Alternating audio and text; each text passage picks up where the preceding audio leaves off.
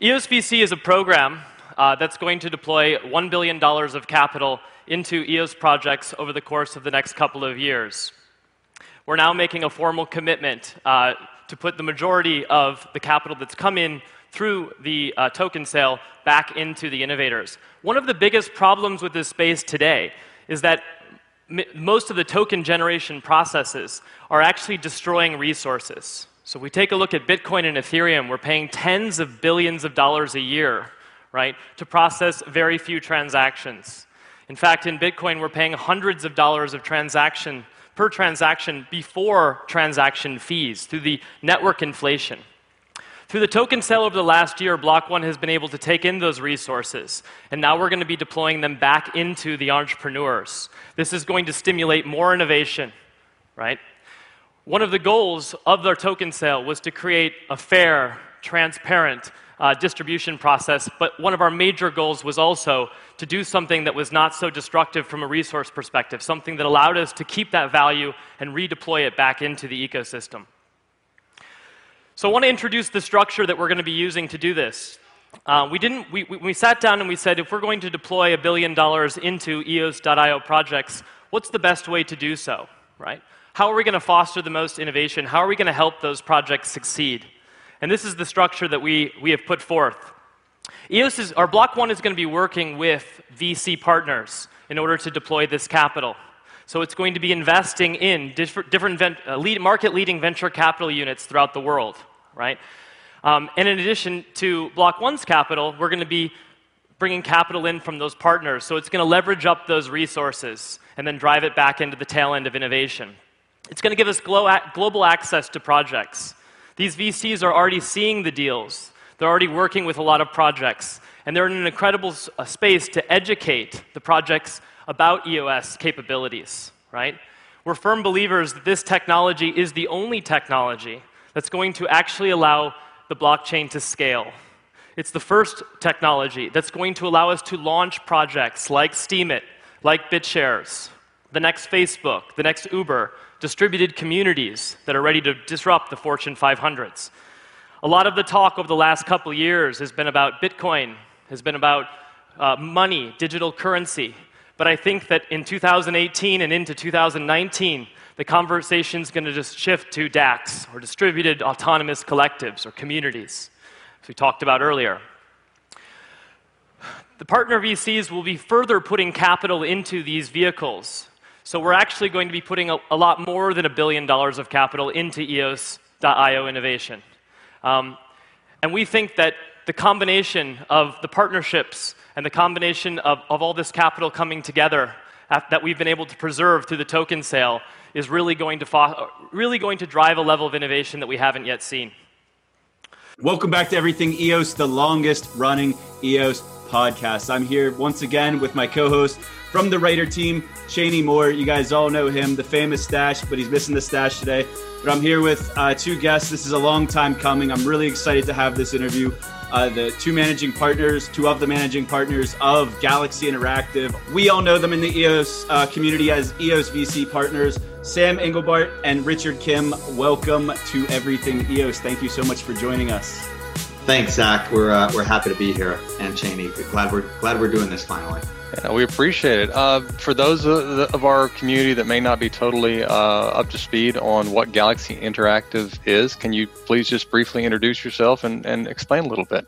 Sure. So Galaxy Interactive is a division, a business unit of Galaxy Digital, which is a crypto and blockchain focused merchant bank that Mike Novogratz and I and a couple other partners founded in 2018. We about a year after that, Richard, who originally joined Galaxy Digital as our COO, and I, after spending a lot of time together in the first 6 months or so that he was that he had moved from London to work with us in Galaxy Digital, we really realized that we loved working together, that we had a real vision around the opportunity for interactive content and technology. That's video games, content studios, interactive content studios, a little more broadly than just video games, interactive social platforms, and the infrastructure technology that is powering all of this interactivity that we're talking about, of which blockchain is absolutely one of those critical technologies.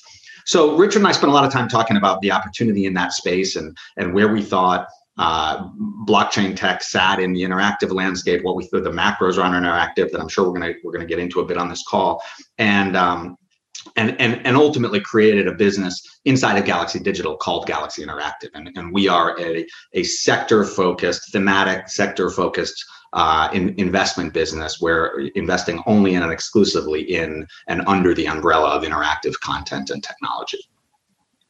So there was some confusion between Cheney and I as we were preparing for this interview, because you guys are under the umbrella of Galaxy Interactive, but we've always known this fund as EOS VC. What exactly is the difference there, and how do they relate to each other? Yeah, so the best way I would explain it is Galaxy Interactive is a division of Galaxy Digital. It's Richard and I and a team of people. We are investing from the Galaxy EOS VC fund, which is a fund, as you guys know, that it's structured as a traditional GP LP fund. The GP of that fund is Galaxy Digital, and the LPs in that fund are Galaxy Digital as well, because we're an LP and an investor in the fund, and Block One. And Block One and Galaxy Digital, when we launched the Galaxy EOS VC fund, and that is the technical name of the entity from which we've been investing for the last couple of years, that was a fund that was launched for the purpose of, somewhat broadly stating, but helping to develop the EOS IO software ecosystem. And so we called it from the beginning, and still refer to it as an ecosystem fund of sorts. Where with it, we have a strategic mandate in partnership with Block One to help further the EOS IO ecosystem. And over time, part of the way that we realized we were best positioned to do that was to really narrow our focus in terms of what types of companies we were going to invest in at the application layer, and what's the mission of the companies we're investing in. And that was where sort of our decision became, rather than just being a team that is a generalist venture fund looking to invest in anything and everything, let's really apply where we have particular expertise around interactive content and technology. And that's going to be not only the best thing we can do as an investment firm and the best investment business we can build, but also where we believe we can long-term add the most value to EOS.io. And hence the name Interactive. I like that. So just curious, you mentioned that it's two partners. It's the LP, it's the Galaxy Digital LP and the Block One LP. Is that a 50-50, or can you tell what the funding mechanism? We know it's 325. I had previously assumed that all $325 million came directly from Block One, but it sounds like that maybe that's not the case. No, that's not the case. Block One is a larger LP than Galaxy Digital. I don't know if I'm actually at liberty to discuss the exact balance, but Galaxy Digital is a substantial LP in the fund, is what I would say. Okay, we can follow up and we can get clarity later if it's allowed. Yeah. So you mentioned what you're looking for in interactive space, and you actually have it broken out into 7 different sectors in your slide deck, which is interesting about how you identify the different markets or the different key characteristics that you're looking for. And we can talk about that in a minute.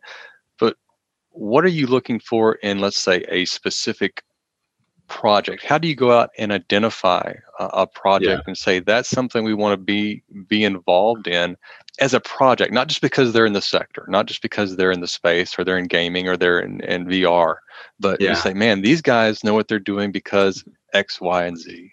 Yeah, I mean, we are in a lot of ways, first and foremost, we're pretty traditional with respect to sort of venture investing best practices, and we focus on the obvious things.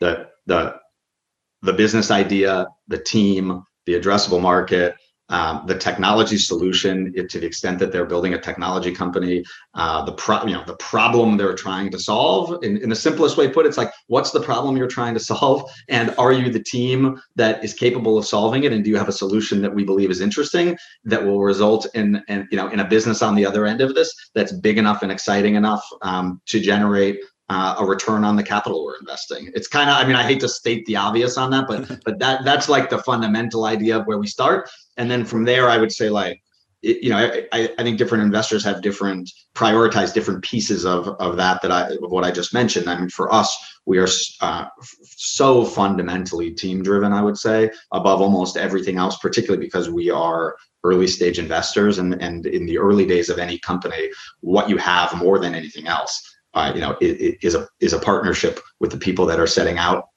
to build this thing that you're talking about. And it's a long partnership, and you better be ready to be in business with people that have the talent and the ability and the personality to take it across the line. I like how you use the term partnership for your investment projects. What are your interactions like after the investment round? Typically, us in the community, we see the CoinDesk article announcing Galaxy Digital or Galaxy EOS VC or Galaxy Interactive leading an investment round into some gaming project typically. But then it's it's an early stage project. They don't necessarily even have a community or need a community yet. So it's kind of darkness from there. What's the process like? What's the partnership like for you guys and the projects after the investments are made? Yeah, I mean, we always say no venture investor should assume that his or her ongoing participation in the operations of the portfolio company are going to be determinative with respect to the success of that company. It's one of my guiding principles as a venture investor. It has been forever. It's something that Richard and I try every day to drill into our team and to make sure we all understand and are sober about the realities of our ability as venture investors to determine success. That being said, one of the benefits of building a strategically and thematically aligned portfolio is we do believe that we can create value over the life of the fund and over the life of the businesses in the fund by facilitating interactions amongst and between those portfolio companies, bringing them together, helping them to see like what parts of the problem are the various companies trying to solve. Because in many respects, when you're dealing with a fund focused like we are in one sector, in some cases you got two different studios and they're building different games, and they might have nothing to do with each other. But in a lot of instances, and particularly when we're imagining that part of what some or all of these companies are doing are building technology innovation around gaming and interactive content and tech, there's going to be a lot of opportunity for overlap, and for one company to build a piece of technology or a solution or something that everybody else or a substantial number of the other companies in the portfolio can use. And so we view our role more than anything else. We don't get into the weeds of the day-to-day operations of our businesses. We have 50 companies in the portfolio. We do very much make sure that all the companies, that we know what all the companies are doing at a high level, what they're, what the hurdles they're running into, what they need, where we could help them strategically that way. And we try to keep people connected and aligned. Do you have any examples that you're able to share of something that maybe was built by one of your teams and you thought it was useful for other teams to share as far as technology? Yeah, I mean, we have a great example. I was just in an event last night for CES, which is the Consumer Electronics Show, and they do an annual event every year in partnership with iHeart. And one of our portfolio companies called Vadim, which has integrated the positional spatial audio technology from High Fidelity, which is Philip Rosedale's kind of immersive social world project. So Vadim took its digital object platform, integrated with High Fidelity's audio product, and created something called Spatial Web, and hosted 750 CEOs and entrepreneurs and artists. Ryan Seacrest, presented the event. It was an amazing display of an integration amongst two of our portfolio companies, creating technology that was beneficial to everybody. So as part of that ongoing interaction, you say you keep a high level review of those. And part of the reason we're having this conversation is because of some interesting interactions on Twitter. There are some that were identified as maybe not meeting, you talked about the EOS.IO VC high level mission statement and to invest in. And we were talking about some that we thought weren't quite meeting that. So what happens, for example, let's say Loopland. Can you tell us what Loopland was originally supposed to be, what it ended up being, and how did you manage those issues? Yeah. So let's be sure everybody understands like what our mandate is as Galaxy, because I think this is where some of the confusion lies. So every company that we've invested in, and every company that we invest in from the Galaxy EOS VC fund, contractually commits to use commercially reasonable efforts to either build and integrate EOS IO software, or partner strategically with a company that has in some way integrated or is using EOS IO software.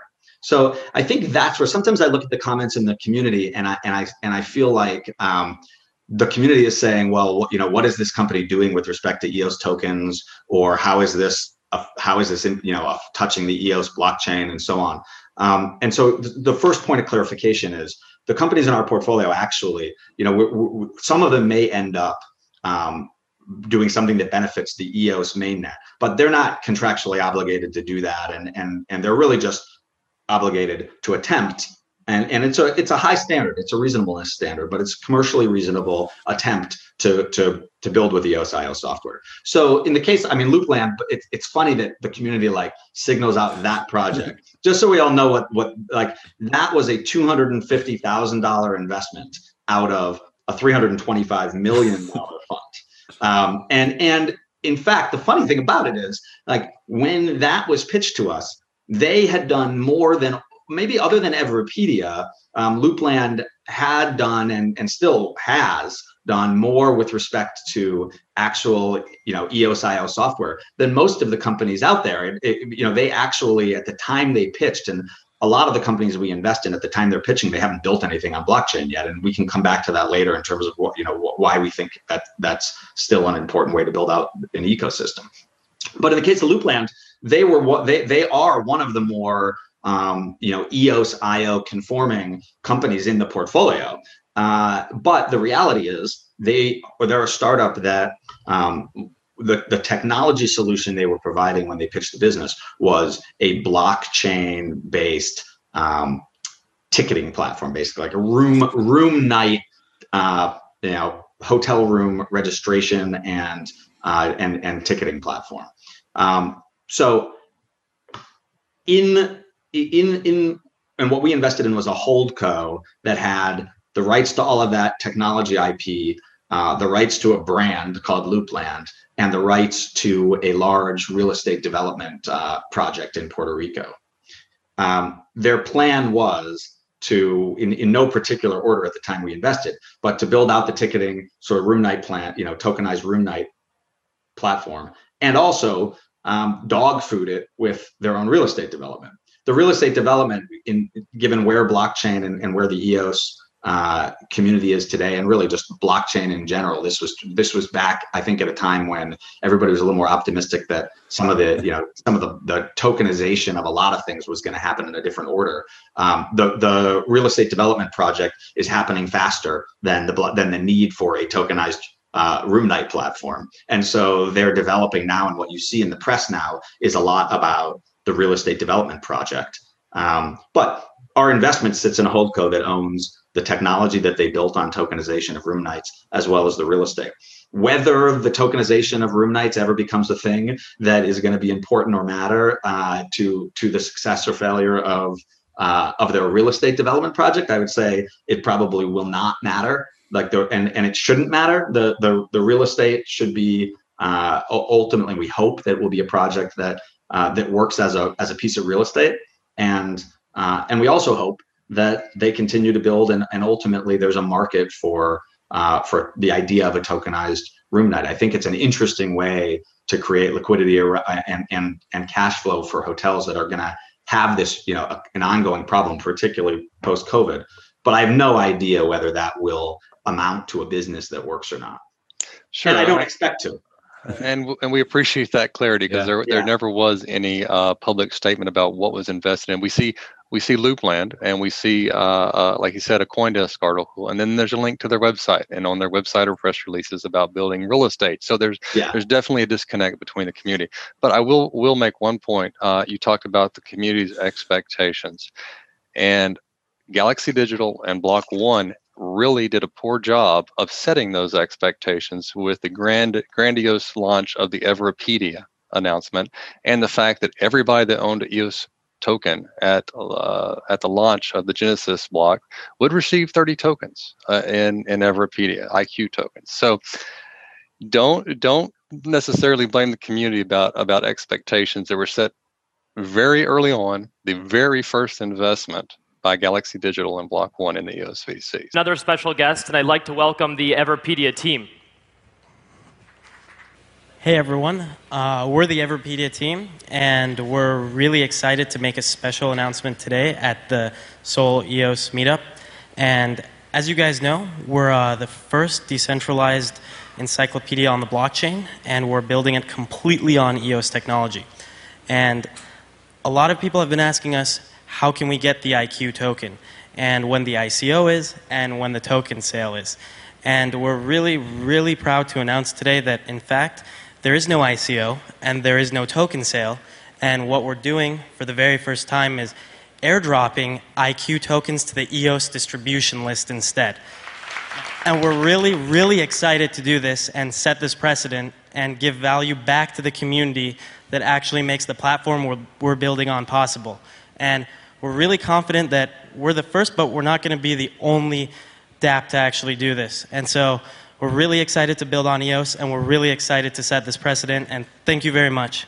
So I'm going to back up the community and support the community just a bit there. And we've never had that source or that form of communication or clarification since then. So just an FYI. Got it. Okay. I mean, Everpedia, I believe, is another company, though, that has done more than almost any company in the world in terms of actually building and really and utilizing EOS. Oh, absolutely. But at the same time, playing devil's advocate here, they received a $30 million investment, and they're building on EOS mainnet from the start. I get that a lot of the investments being made are long-term, and their commitments to EOS.io, and then there's the potential for that EOS.io siloed chain or app chain of its own to connect to the mainnet if there's a reason to, but not all of them will necessarily. But the expectations early on were this team, it was kind of expected in the community that this is the precedent being set. And then it just kind of went quiet from there. So I think it's just been 2 years just building up since then. And that now we're here. And I really appreciate you coming on here to clarify some of this. Because we won't have to keep asking the same questions over and over again. Right. Yeah. Right. So you mentioned there's a side letter agreement that doesn't necessarily mandate, but makes the commercially reasonable use of EOS.io at some point in the future. How does one determine down the road that their commercial efforts aren't reasonable and they're really not? And we can talk about some of the other ones down the road here in a bit, but they're not making commercially reasonable efforts after 1 year, 2 years, 3 years.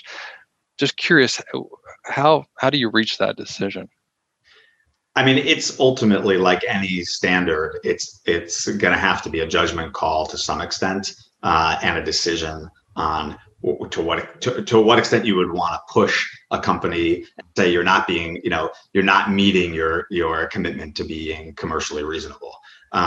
In light of where the EOS ecosystem is today, I mean, it's what we've determined does absolutely satisfy that standard is for the company to make an effort and work with, for example, the internal resources that Block One has provided. They have a division of their company. Now, this is enterprise blockchain stuff. This is not mainnet. And again, we really need to be clear. Right. Right. So not expecting that. To be clear, even the EOS community today fully understands the clear delineation between EOS and EOS.io. We're good, Sam. Yeah. Okay. Good. Not everything needs a public network either. We get that also. Yeah. Great. So again, for us, at a minimum, we ask our companies to make a real effort to meet with the blockchain as a service team at Block One. Dedicate some time, dedicate some resources to exploring the opportunity. We don't require them to, and again, they may or may not, all of these companies may or may not ultimately utilize blockchain technology in what they're building. We say, if they're going to give EOS.IO the first shot, and and it's got to be at a pretty reasonable level of effort. They're not required to be blockchain companies. They're required to be the best possible interactive content and technology companies that they can be. And we believe by finding the best entrepreneurs in the world that are building businesses that have a very real shot of actually scaling because they're solving problems or they're building content and products that people want to use, that by focusing there, that then as long as the use cases for blockchain actually materialize, and some of them are starting to, and in some cases we'll see. But our belief is back the best entrepreneurs, get a seat at the table for EOS.IO, so that if and when they're in a position where they're really focusing now on what do they want to do with respect to blockchain technology, EOS.IO gets the first opportunity. And blockchain for the sake of blockchain is not a good decision to make an investment. So I agree with you there. However, so you mentioned Block One and interactions between the projects and Block One up to a certain point. We appreciate that clarity. On to the second, to a separate point though, about maybe Galaxy Interactive's involvement and ongoing discussions with Block One. Do you have any? And I'll tell you, it's kind of a pointed question. I'll go ahead and give you the follow up here, so you know where I'm going with it. We've reviewed the slide deck, and I've reviewed a lot of some of the backgrounds of a lot of people that are in Galaxy Interactive, and there's some great backgrounds from finance, from public investing, from gaming, from finance, from all sorts, and even your advising partners, etc.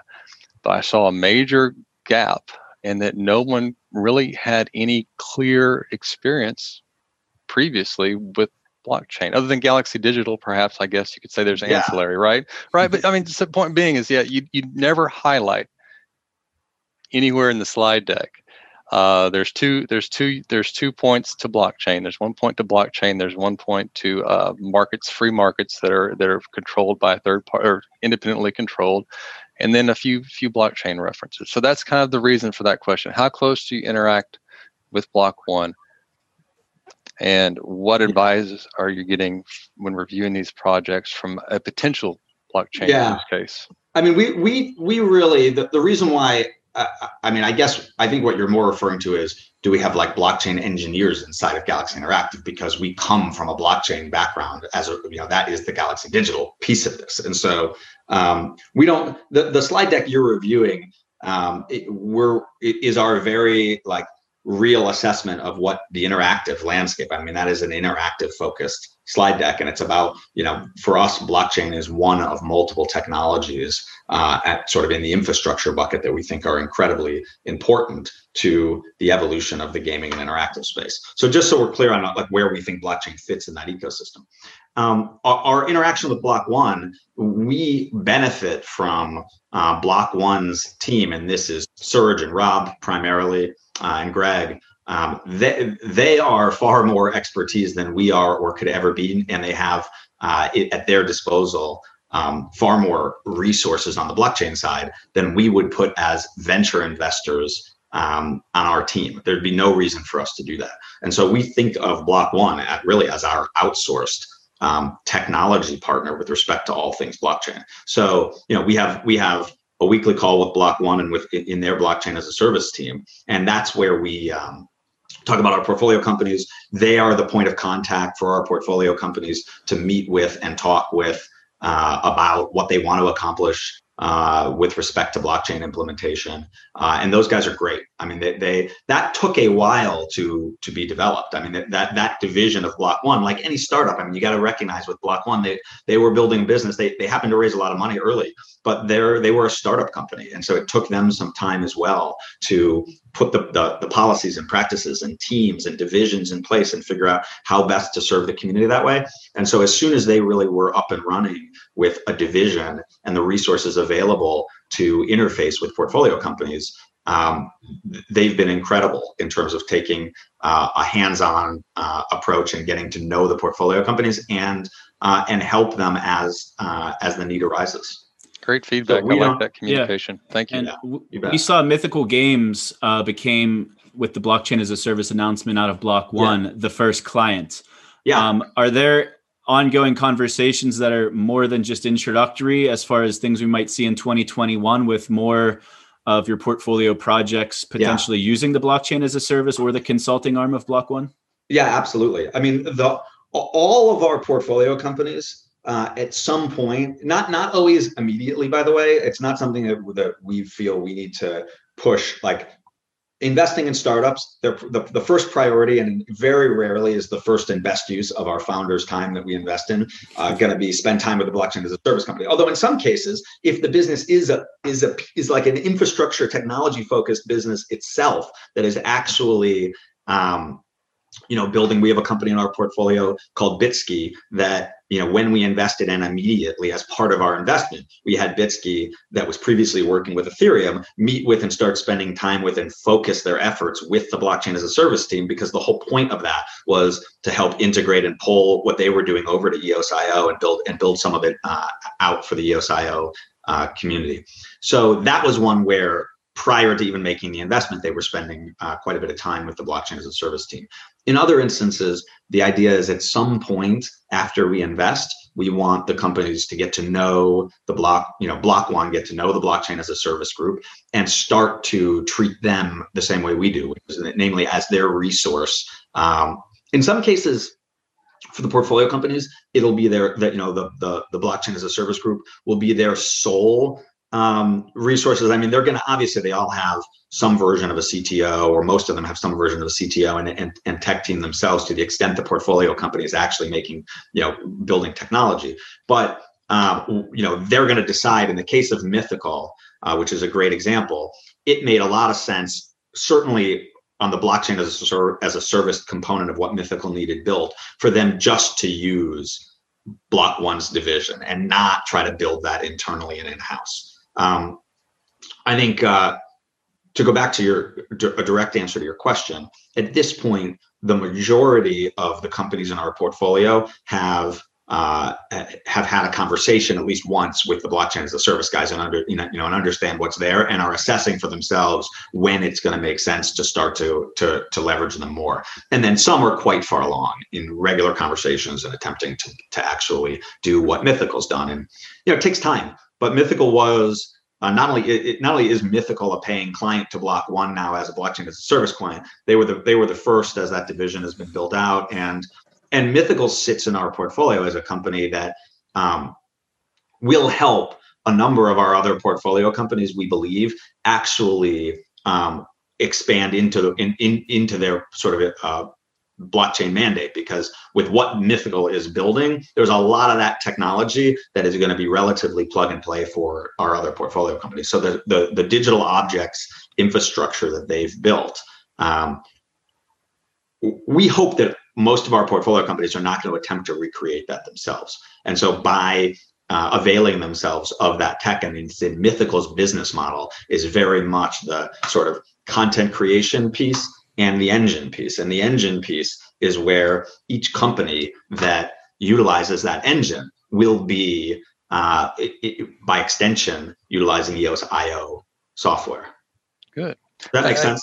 I like that. That's great. You mentioned Ethereum, and we've been watching Ethereum fees skyrocket. At the same time, we see low and fast transactions using EOS.io.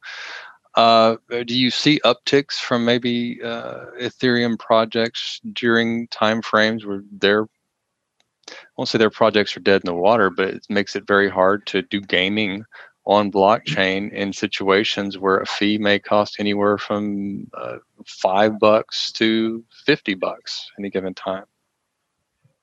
I'd even like to add to that real quick, because one of the projects that really stood out and received a lot of negative sentiment from the EOS.io community was the Gods Unchained, and you mentioned gaming engines, and they have immutable engine. Immutable. What are the interactions like with projects like that already have their foundations in Ethereum? Like what's their, obviously a lot of projects are going to be multi-chain, and that might be what we're thinking is they have NFTs on Ethereum, they have NFTs on an EOS.io chain. Like what are those interactions like? Because they're already a blockchain based project, they're already on Ethereum. What are the conversations like as they get involved with an EOS IO related fund? This is one actually, partly because I've done all the talking, but also because Richard is the closest with the Immutable team and very involved with them. Richard, you should take this one. Yeah, so I mean, I think the first thing that would be productive would be to step out of the zero sum mentality for a second of, oh, if this game is on Ethereum, like they're the enemy. Let's figure out what projects build on EOS. Because if that's the mentality you're in, basically you're going to deal with a very small pie to divide.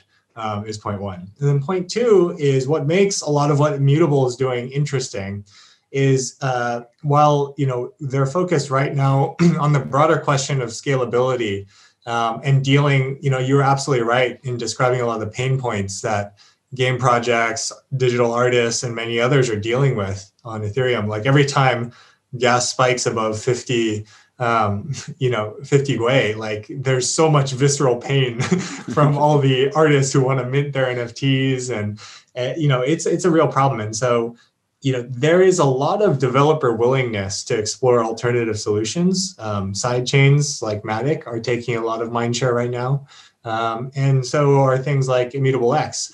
But that's like in the public blockchain space, right? Which is a market. But, if you're thinking, where does this really go in the long run? Immutable has bigger kind of ambitions.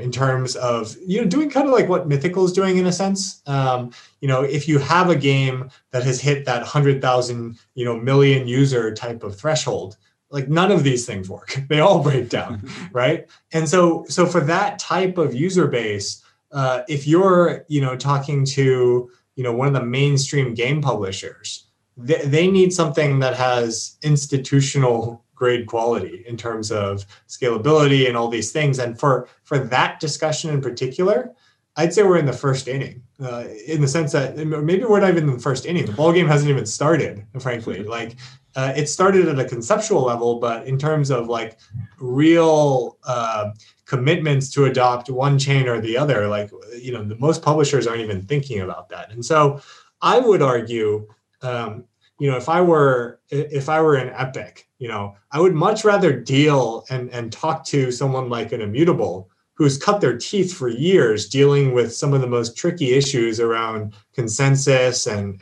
kind of on-chain trading and all this stuff than someone who comes with an idea and claims to like have solved all the problems but hasn't really cut their teeth in solving any of the interesting problems.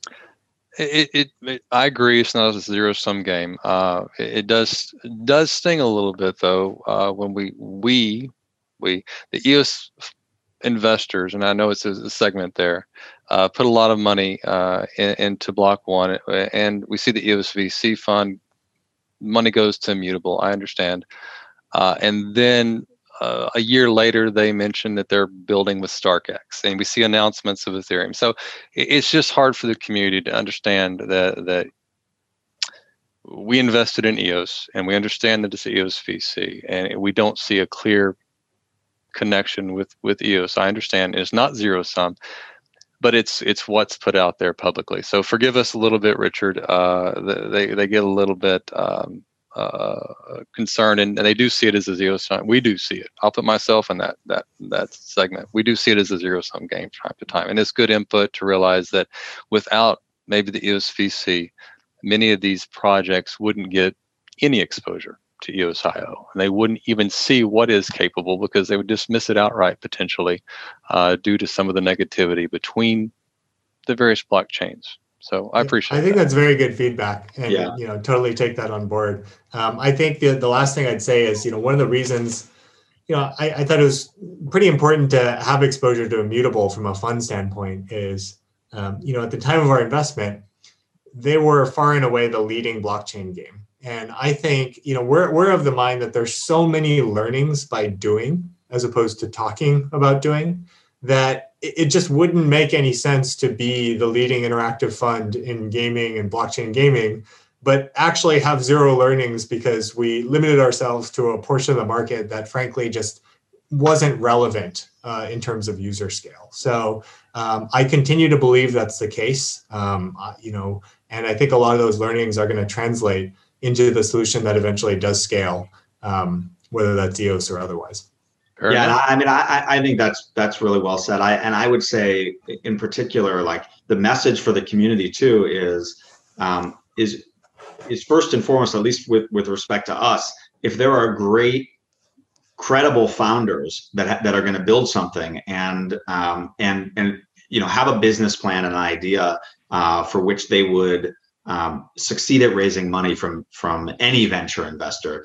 And they want to build and believe in building with EOS.io, we would love to talk with them. I mean, that's where, if you guys being as in the community as you are, know these founders and communicate with them and believe that they're there, like we're here. We certainly would love to meet them. We don't see, in terms of our bar, we don't see a lot of those people pitching businesses either. So sometimes the community that happens to own EOS token says, well, where's this, and where's that? And we're not in the business of building businesses ourselves and creating founding teams. We are in the business of backing great founders.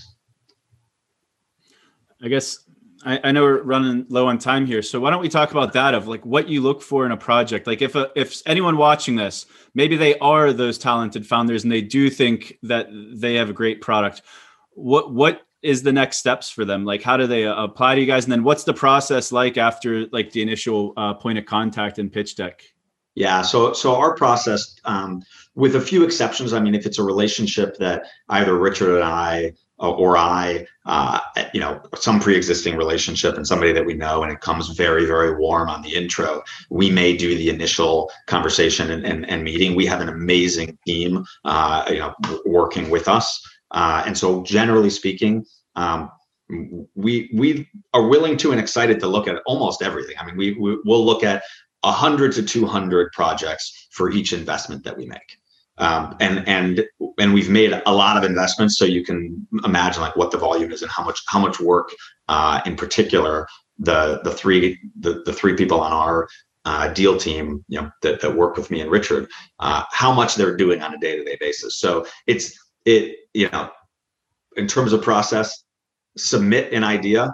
Our email is pretty available, and people, they can email me directly. They can email Richard directly. We will almost always route it to our deal team for an initial look and consideration, and usually a conversation if it gets to a level of, again, sufficient and qualified with respect to the team and the idea and so on. It's got to be something that we're excited about, and again, for us anyway, we're under that interactive umbrella.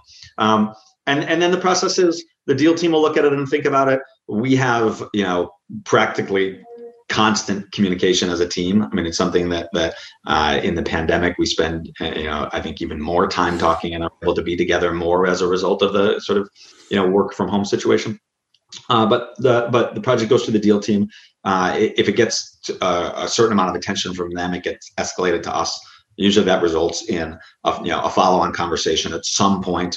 A team-wide meeting with the founders, further conversation. If we're excited about it, we'll start to do more significant work and write up the opportunity internally, and decide whether or not to give the company a term sheet.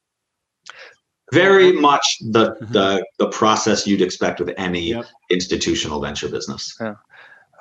We appreciate that. Just, we're, like Zach said, running out of time. Yeah, we just briefly, you talked about Immutable, Mythical Games, Loopland, High Fidelity. Any other project that you would like to highlight today, with regards to what you've invested in and what you're proud of? Any other investments you want us to be aware of? I mean, I think our portfolio is fairly publicly available, and the truth is we're proud of just about every company in the portfolio, and really excited about so many. I mean, we are lucky to have a group of founders that we think are building amazing things, and we're optimistic long term.